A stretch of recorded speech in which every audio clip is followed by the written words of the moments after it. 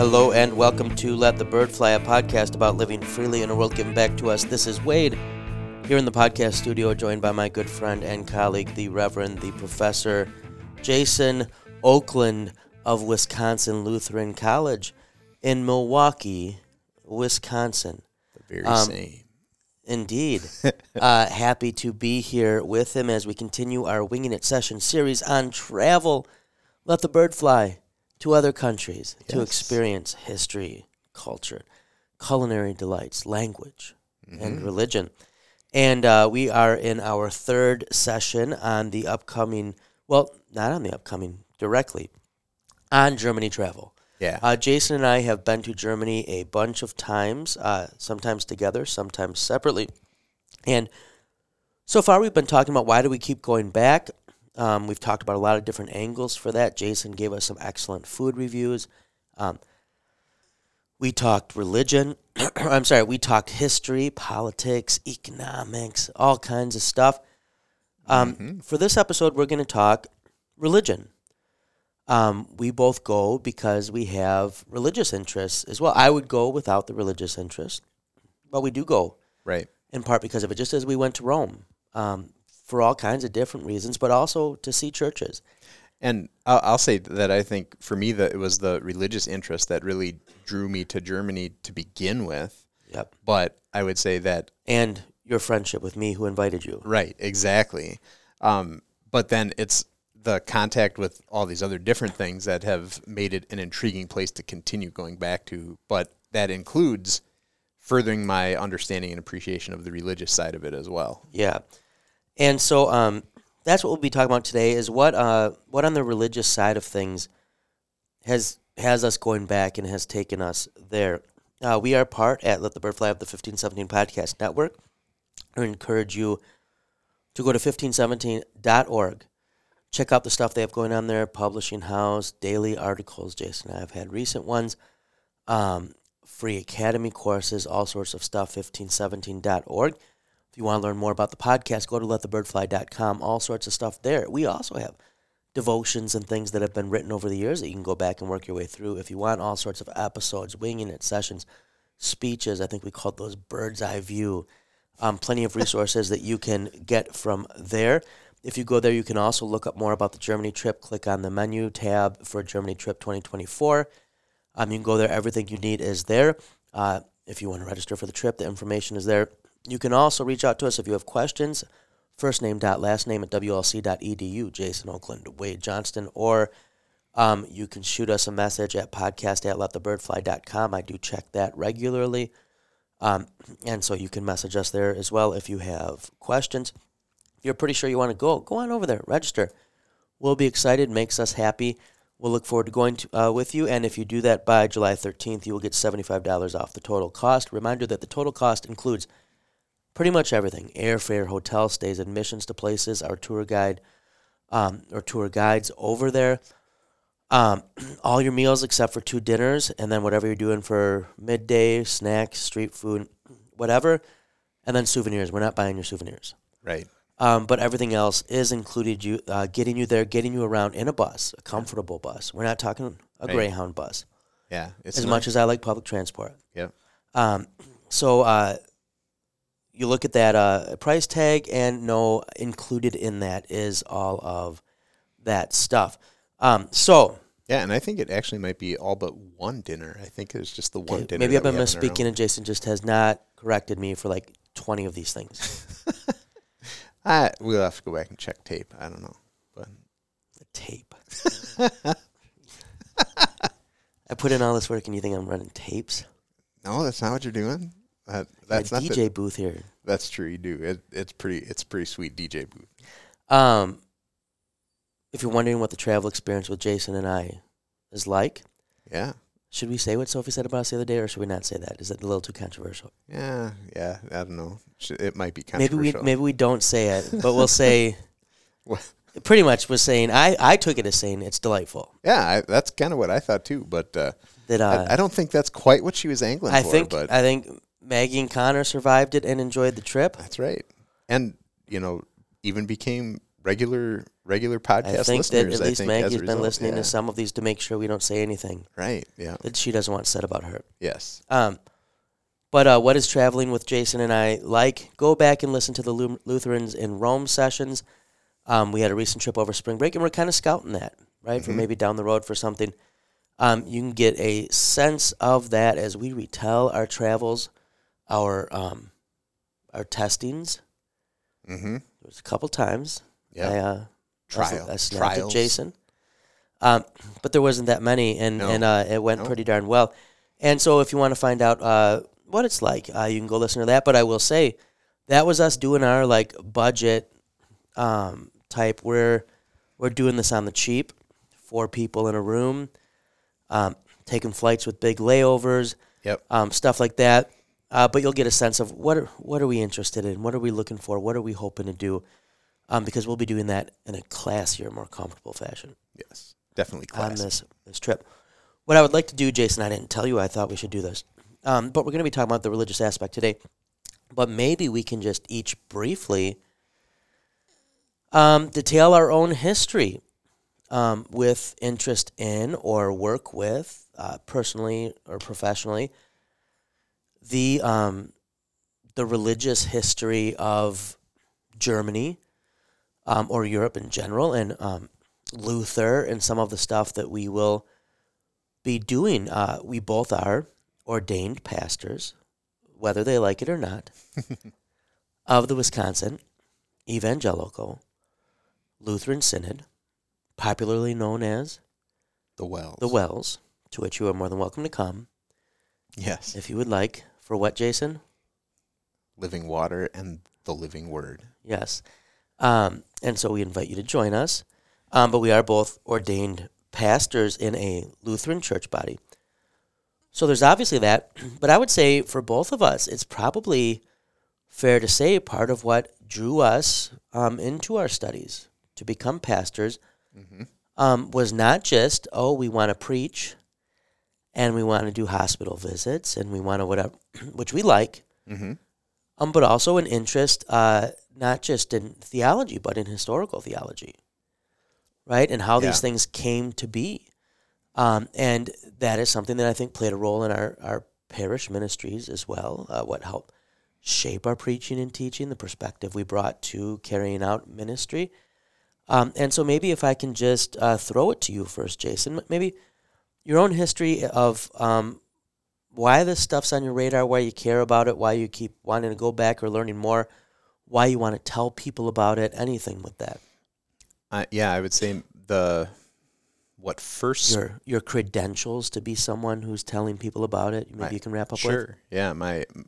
So I would say my interest first in, I would say maybe, certainly in Reformation history, but maybe even in history more broadly, was really probably when I was in catechism instruction, and when my final year of that included a unit on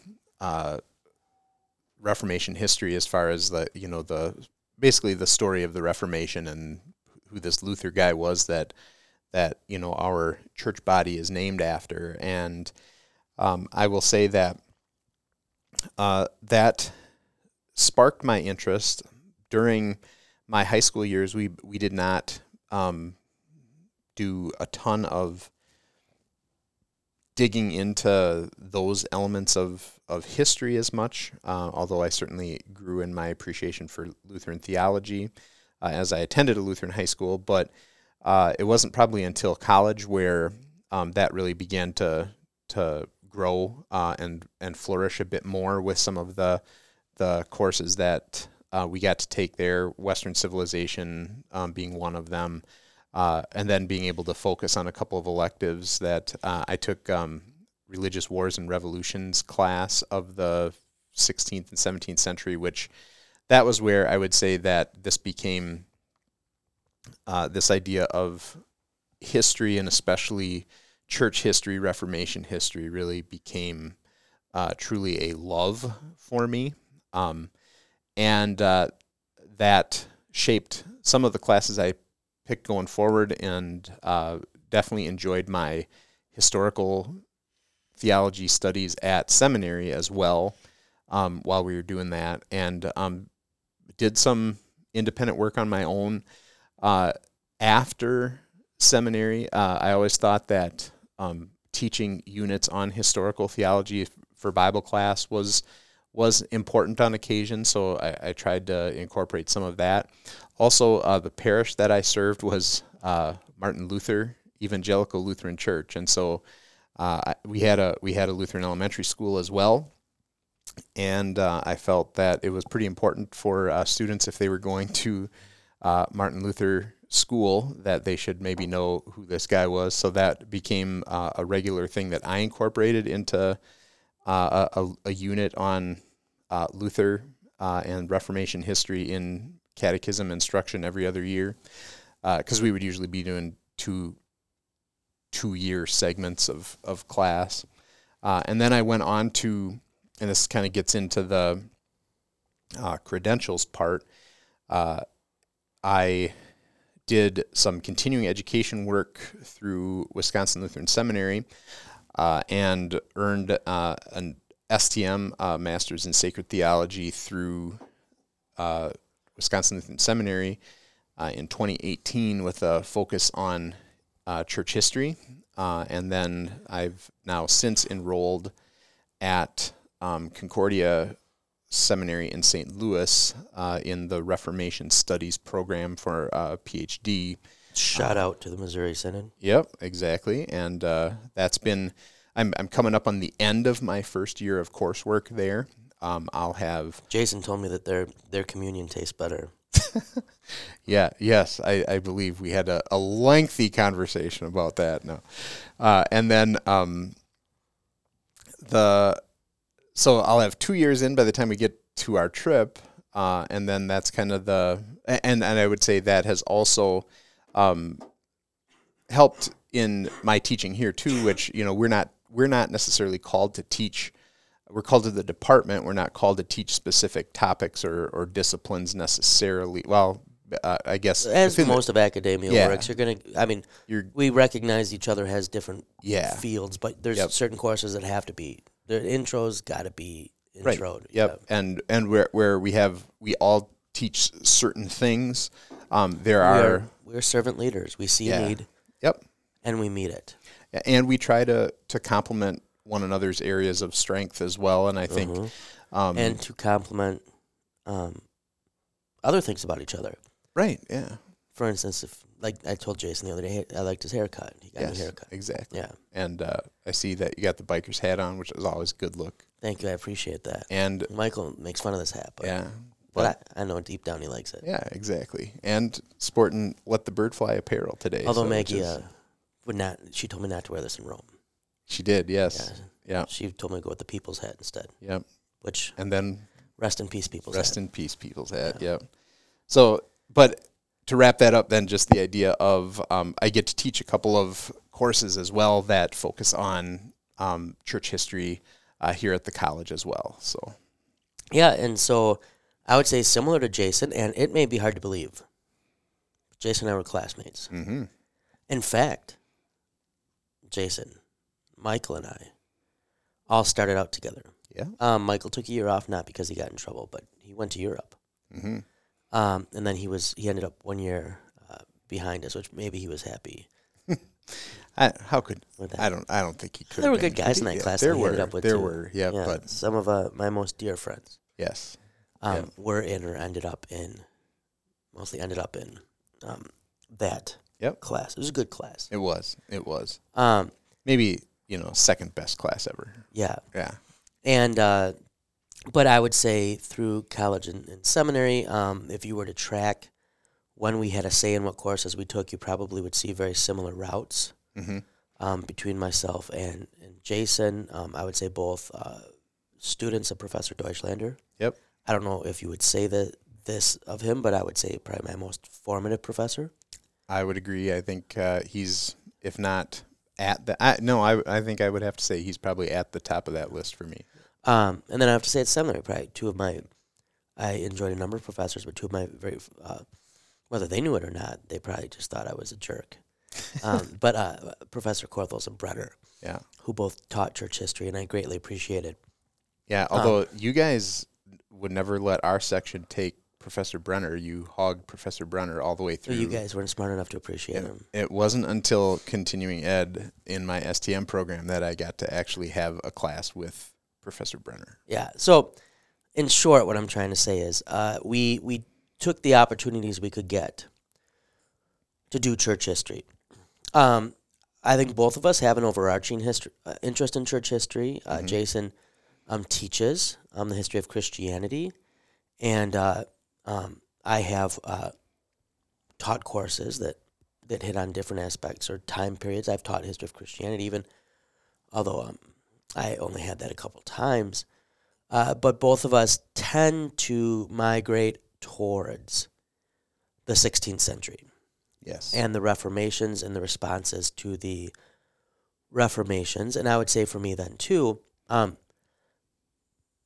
not even just the theology of it, but I do very much have an interest in the political and cultural history that's happening concurrently, social history, happening concurrently with these things.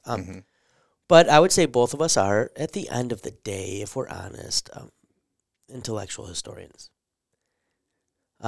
As far as if we had to pick intellectual, social, cultural, political, we're interested in the ideas and primarily interested in the ideas, specifically the religious ideas. Although Jason Moore, in his work, I think will be, and I think this will be very good, focusing a little bit more on parish life. If you do continue working with Bugenhagen, who was Luther's pastor. Yep.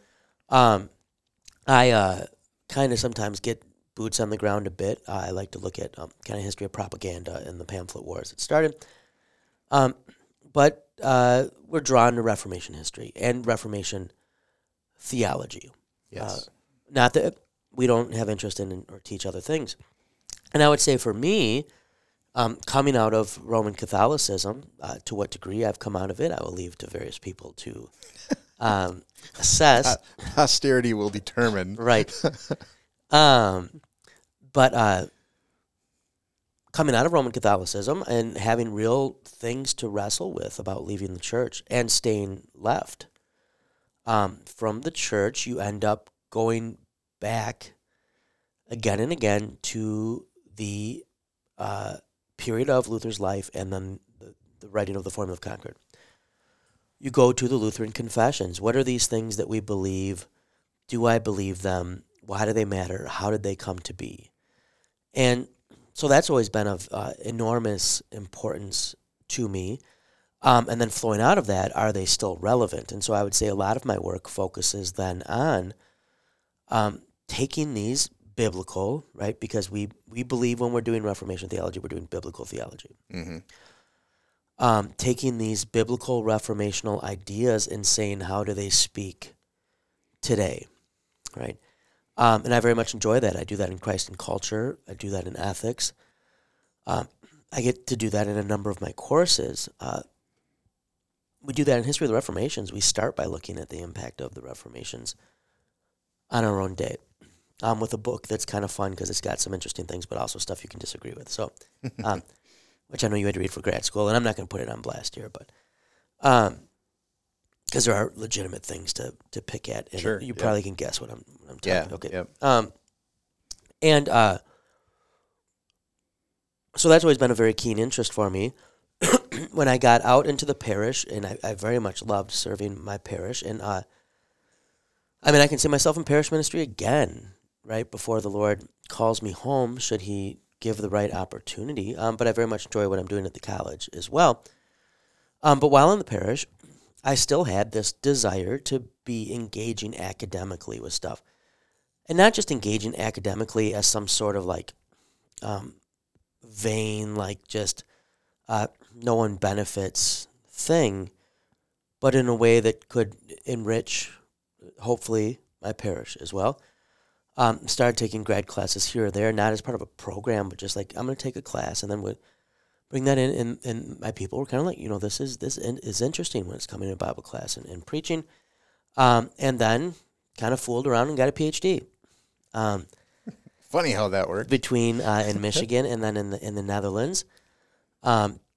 no intention of leaving the parish, and eventually did end up here, which is its own story. I've written, most of my works are Reformation-based, even when they're contemporary applications. So like Let the Bird Flies, contemporary application, but the ideas, the lenses I'm using are Reformational lenses. The book, not the podcast. Right, yeah.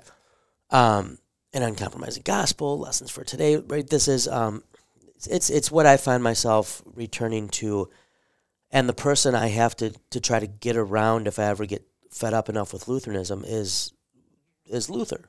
Mm-hmm.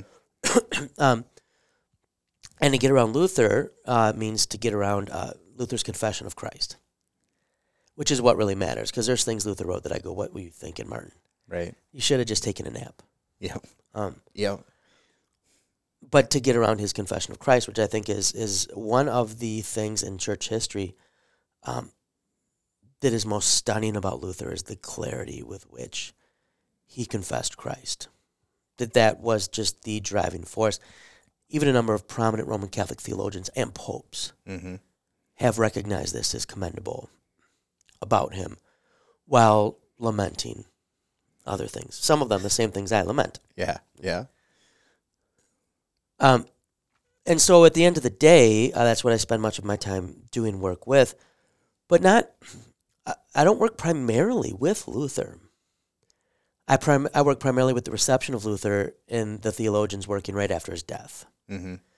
And that is very fascinating to me, because that's the time where it really has to get hashed out of what are we? Yeah. What are we going to be?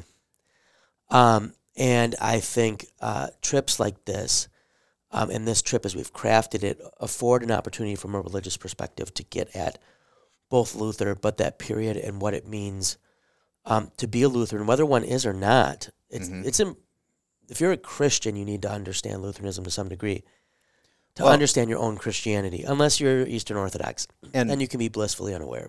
But even there, like, when I just think back to a couple of those most influential lists that they did at the turn of the millennium, and Luther, and I remember back to a couple of them, and I'd have to, I couldn't tell you exactly which ones, but I watched a couple of specials to that effect that were doing some of those things. But if you're talking, some it was in the last 1,000 years or even the last 2,000 years, influential people, Luther, just as far as a figure who has impacted the world and still impacts the world that you live in today.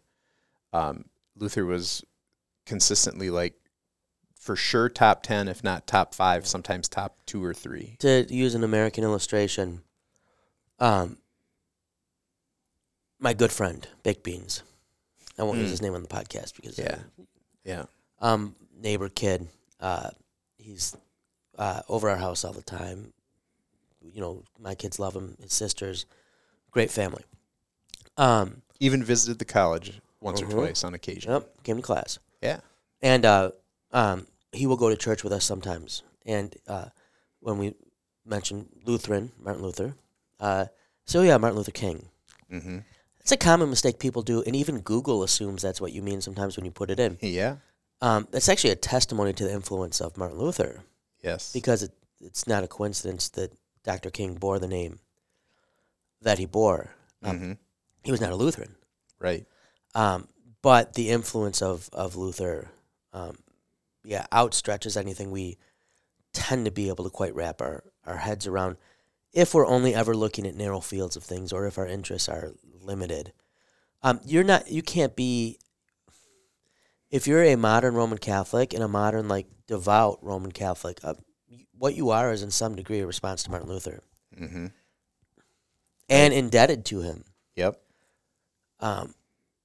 As well. Which, again, you can argue for better or worse, but there's no question it is. Yeah, and so I think that gives a sense for both of us why these things matter. So we go to these places as people who have, I would say, a variety of, it's like an onion, you can keep peeling away. Yep. a variety of layers and interest. And I have a keen interest in 20th century developments in Germany, as I talked about last time. I've done a lot of work on fascism and communism and those controversies as they develop.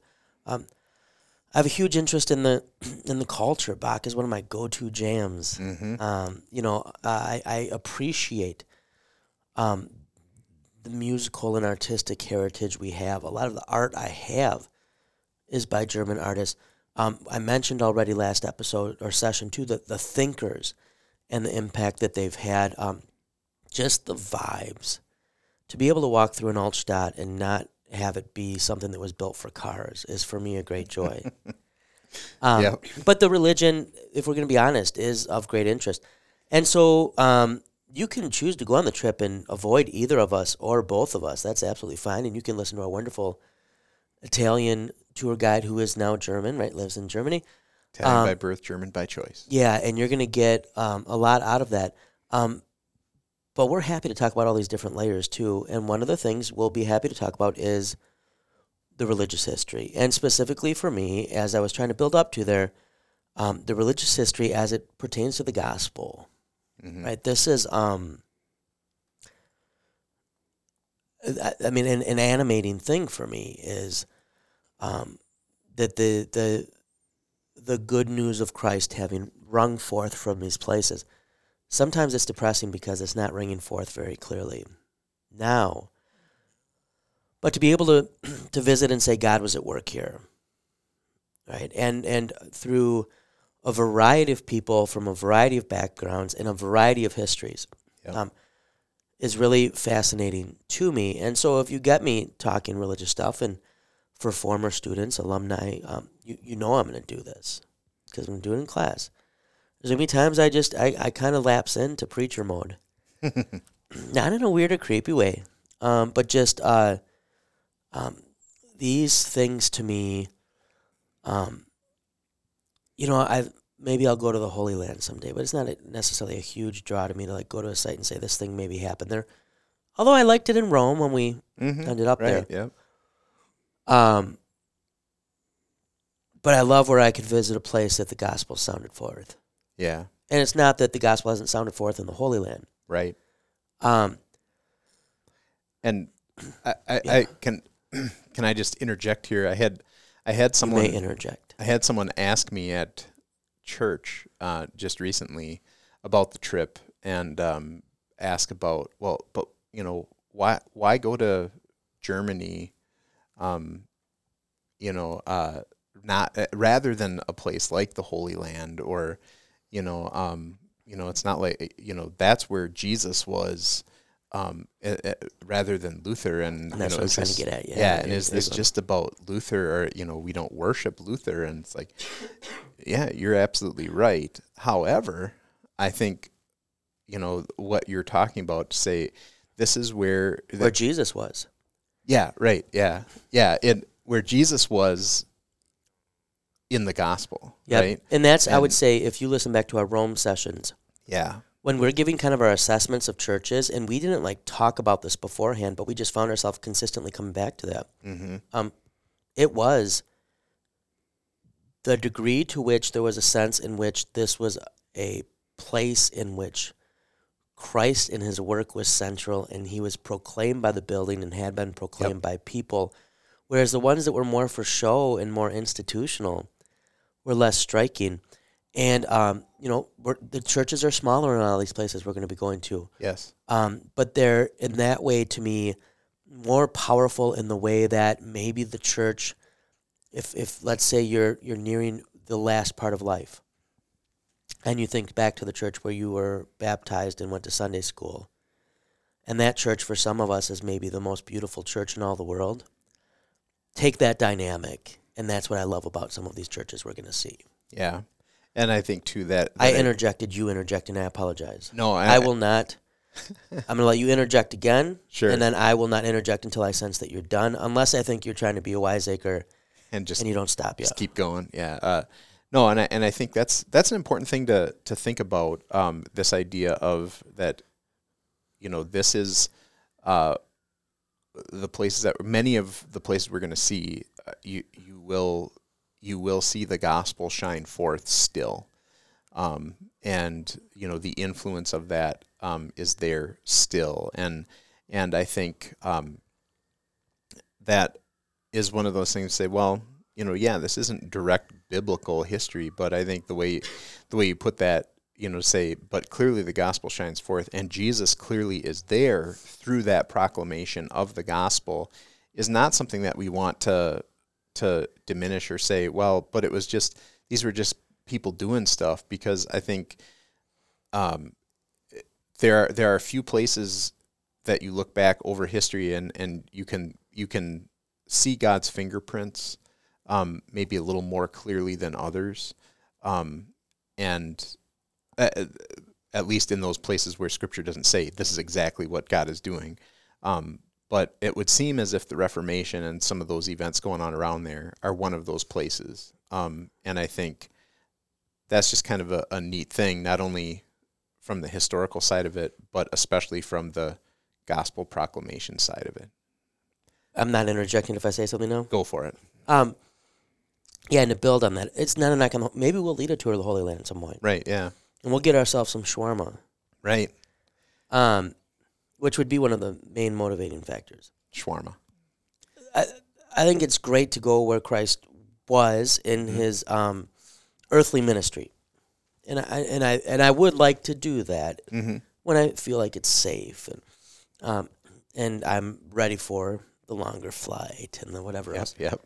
I think that's good. I encourage you to, if you have interest in that, go on a trip like that. But the way Christ was in his earthly ministry here is not how Christ is here for me now. Yeah. It's how he will be here for me in eternity. And he is, in a sense, here for me. He's still human, divine, in one person, yes. Christ. But in word and sacrament. And for me, in all of church history, there was no time and place that maybe more clearly, equally clearly, yes, but in a way that rivals what Paul was doing, that emphasized most those two things, word and sacrament, is what happened in the Lutheran Reformation. Right. And so, again, that's to see the way you encounter Christ, to visit places, not as a pilgrimage to touch something Jesus touched. Right.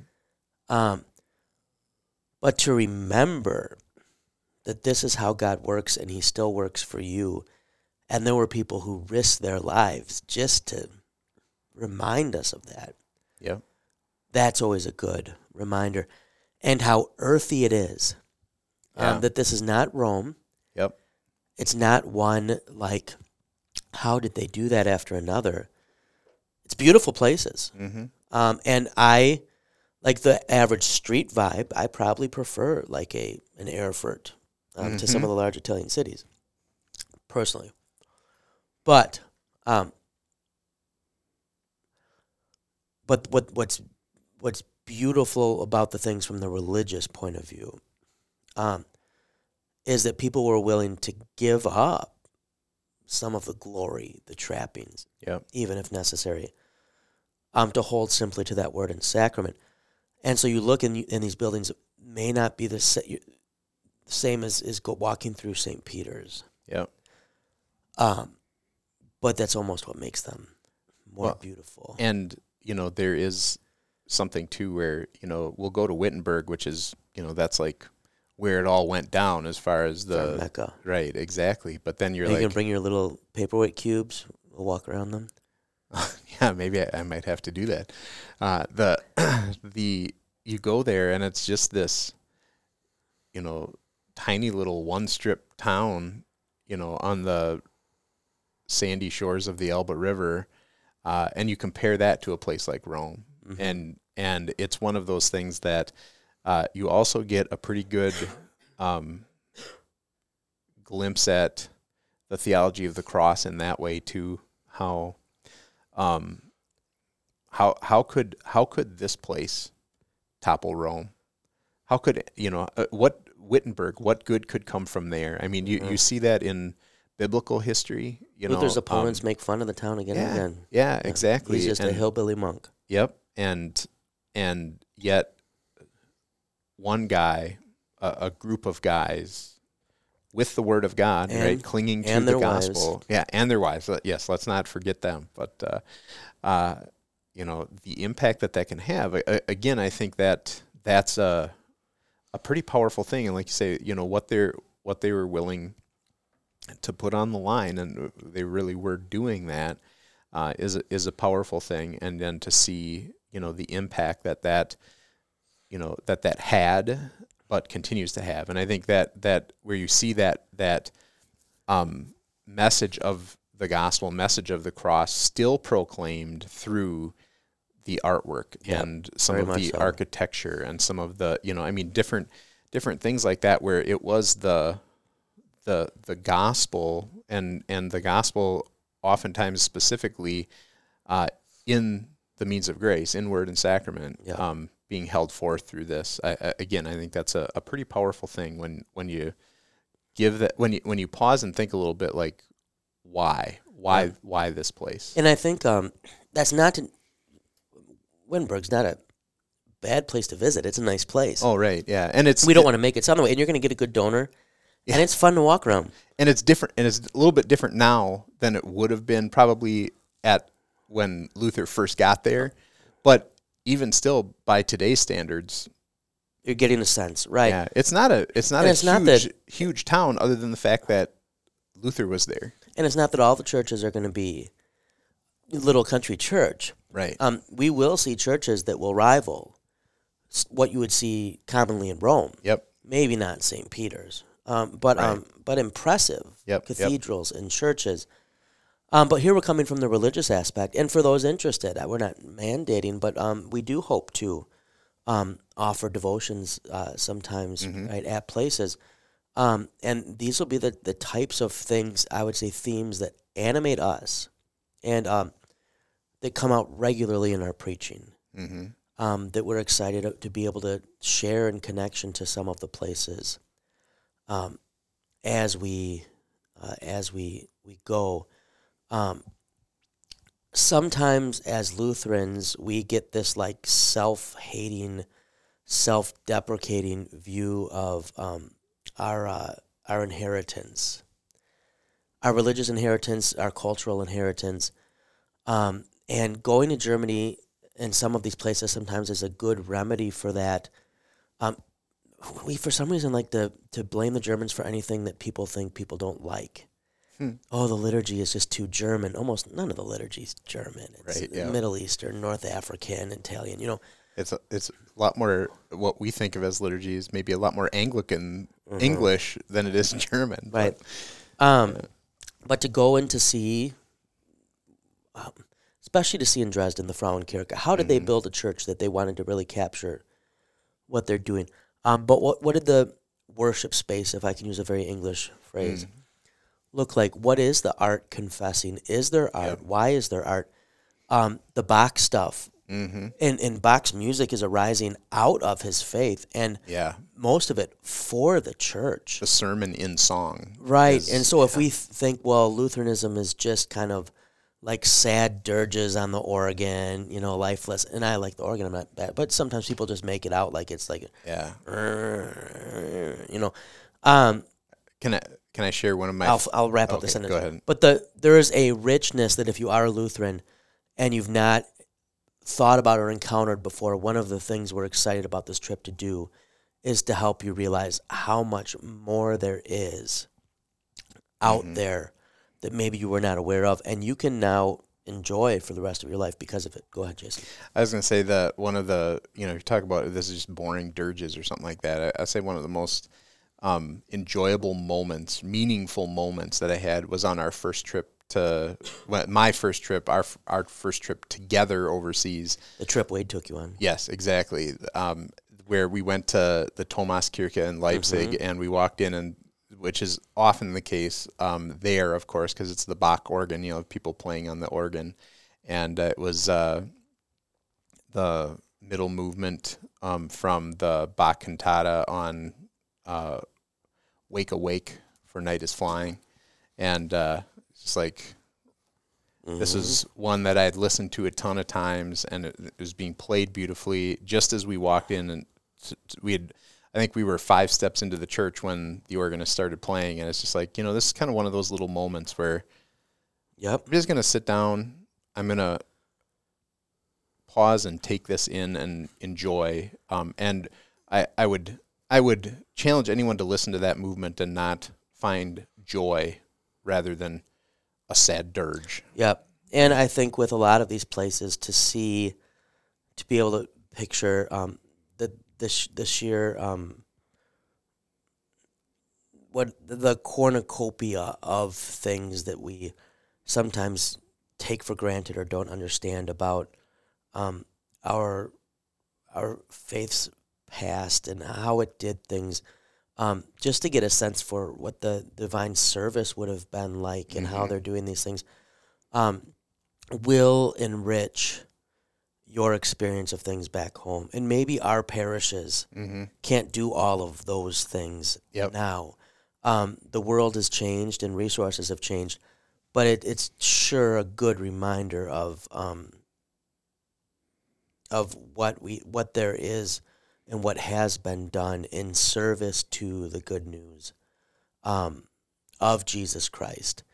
And I will say, if we can tie this to German history and culture, even in a Germany that in many ways has forsaken its Protestant past, you will see these things, we will see these things elsewhere in history and culture where we'll say, this is a leftover. It's a subconscious maybe for them, but a leftover thing of Luther's teaching. We'll see that especially with vocation, as you encounter the seriousness, the great dignity with which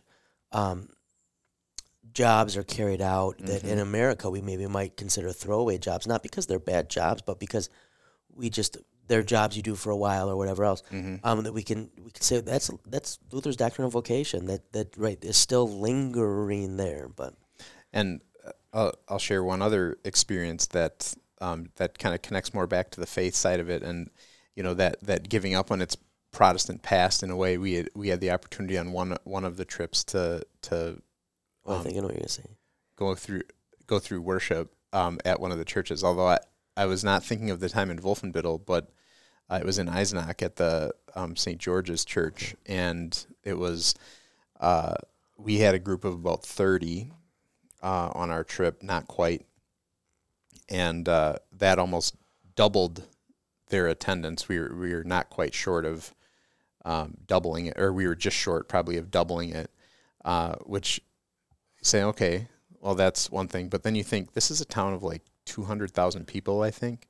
I thought you were talking about Lubin when we were talking to the pastor. And, that's another. But no, I was thinking in this town of 200,000 people, you have one church offering one service on a Sunday.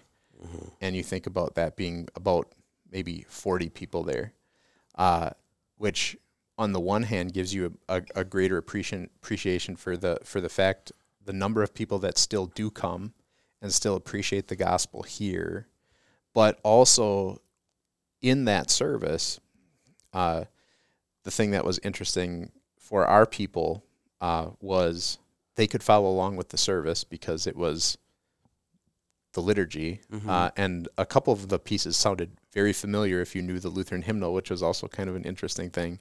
But then they also did, there was a 3-part Telemann cantata that they did as part with beautiful flute accompaniment, and they do this because it's cultural, and they want, but at the same time, and there will be concerts that are cultural concerts with a completely religious program as far as what they're performing, because they're cultural, and yet at the same time it was these artists that were inspired by the Reformation that were putting their theology into song, that is still being sung, that still speaks to this day, which again is just one of those things where you say those gospel proclamations are still being preached. because of that, even to this day. Maybe not a whole lot of people are appreciating them anymore, and yet for some they'll still show up. Yeah. I'm gonna have to make my way home in a bit. I have to get the kids from school, or two of the kids. I think that I think maybe we got a little preachy, but I think it gives a sense for what brings us back on the religious side. And there'll be a variety of people coming on this trip. Most of them Lutheran. Most of those registered so far certainly are. Yep. And these are the types of things. If you find yourself on the trip having questions or wanting to know more about something, these are the types of things we love talking about. And hopefully it just with this gives you a sense of what animates us to go on these trips, to want to lead a trip, to want to go on this trip with you, right? Why we want to see these things again, why we want to share them. At the end of the day, I don't think this podcast exists without the shared love for Reformation history and theology that has existed amongst all the people who have participated, both lay and ordained. Yep. That we cherish these things, and then that at the end of the day, the gospel is freedom in the best sense of freedom. It's freedom from sin. It's freedom from death. It's freedom from the treadmill of self-justification and the law. And it's freedom for your neighbor, and it's freedom for letting the bird fly.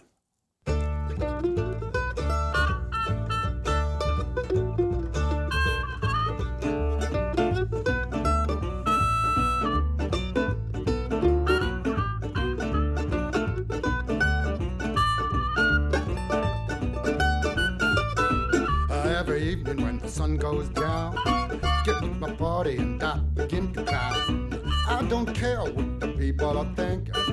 I'm not drunk, I'm just a drinker. I set 'em up, another round. I set 'em up, another round. I set 'em up, another round. One more round won't get me down.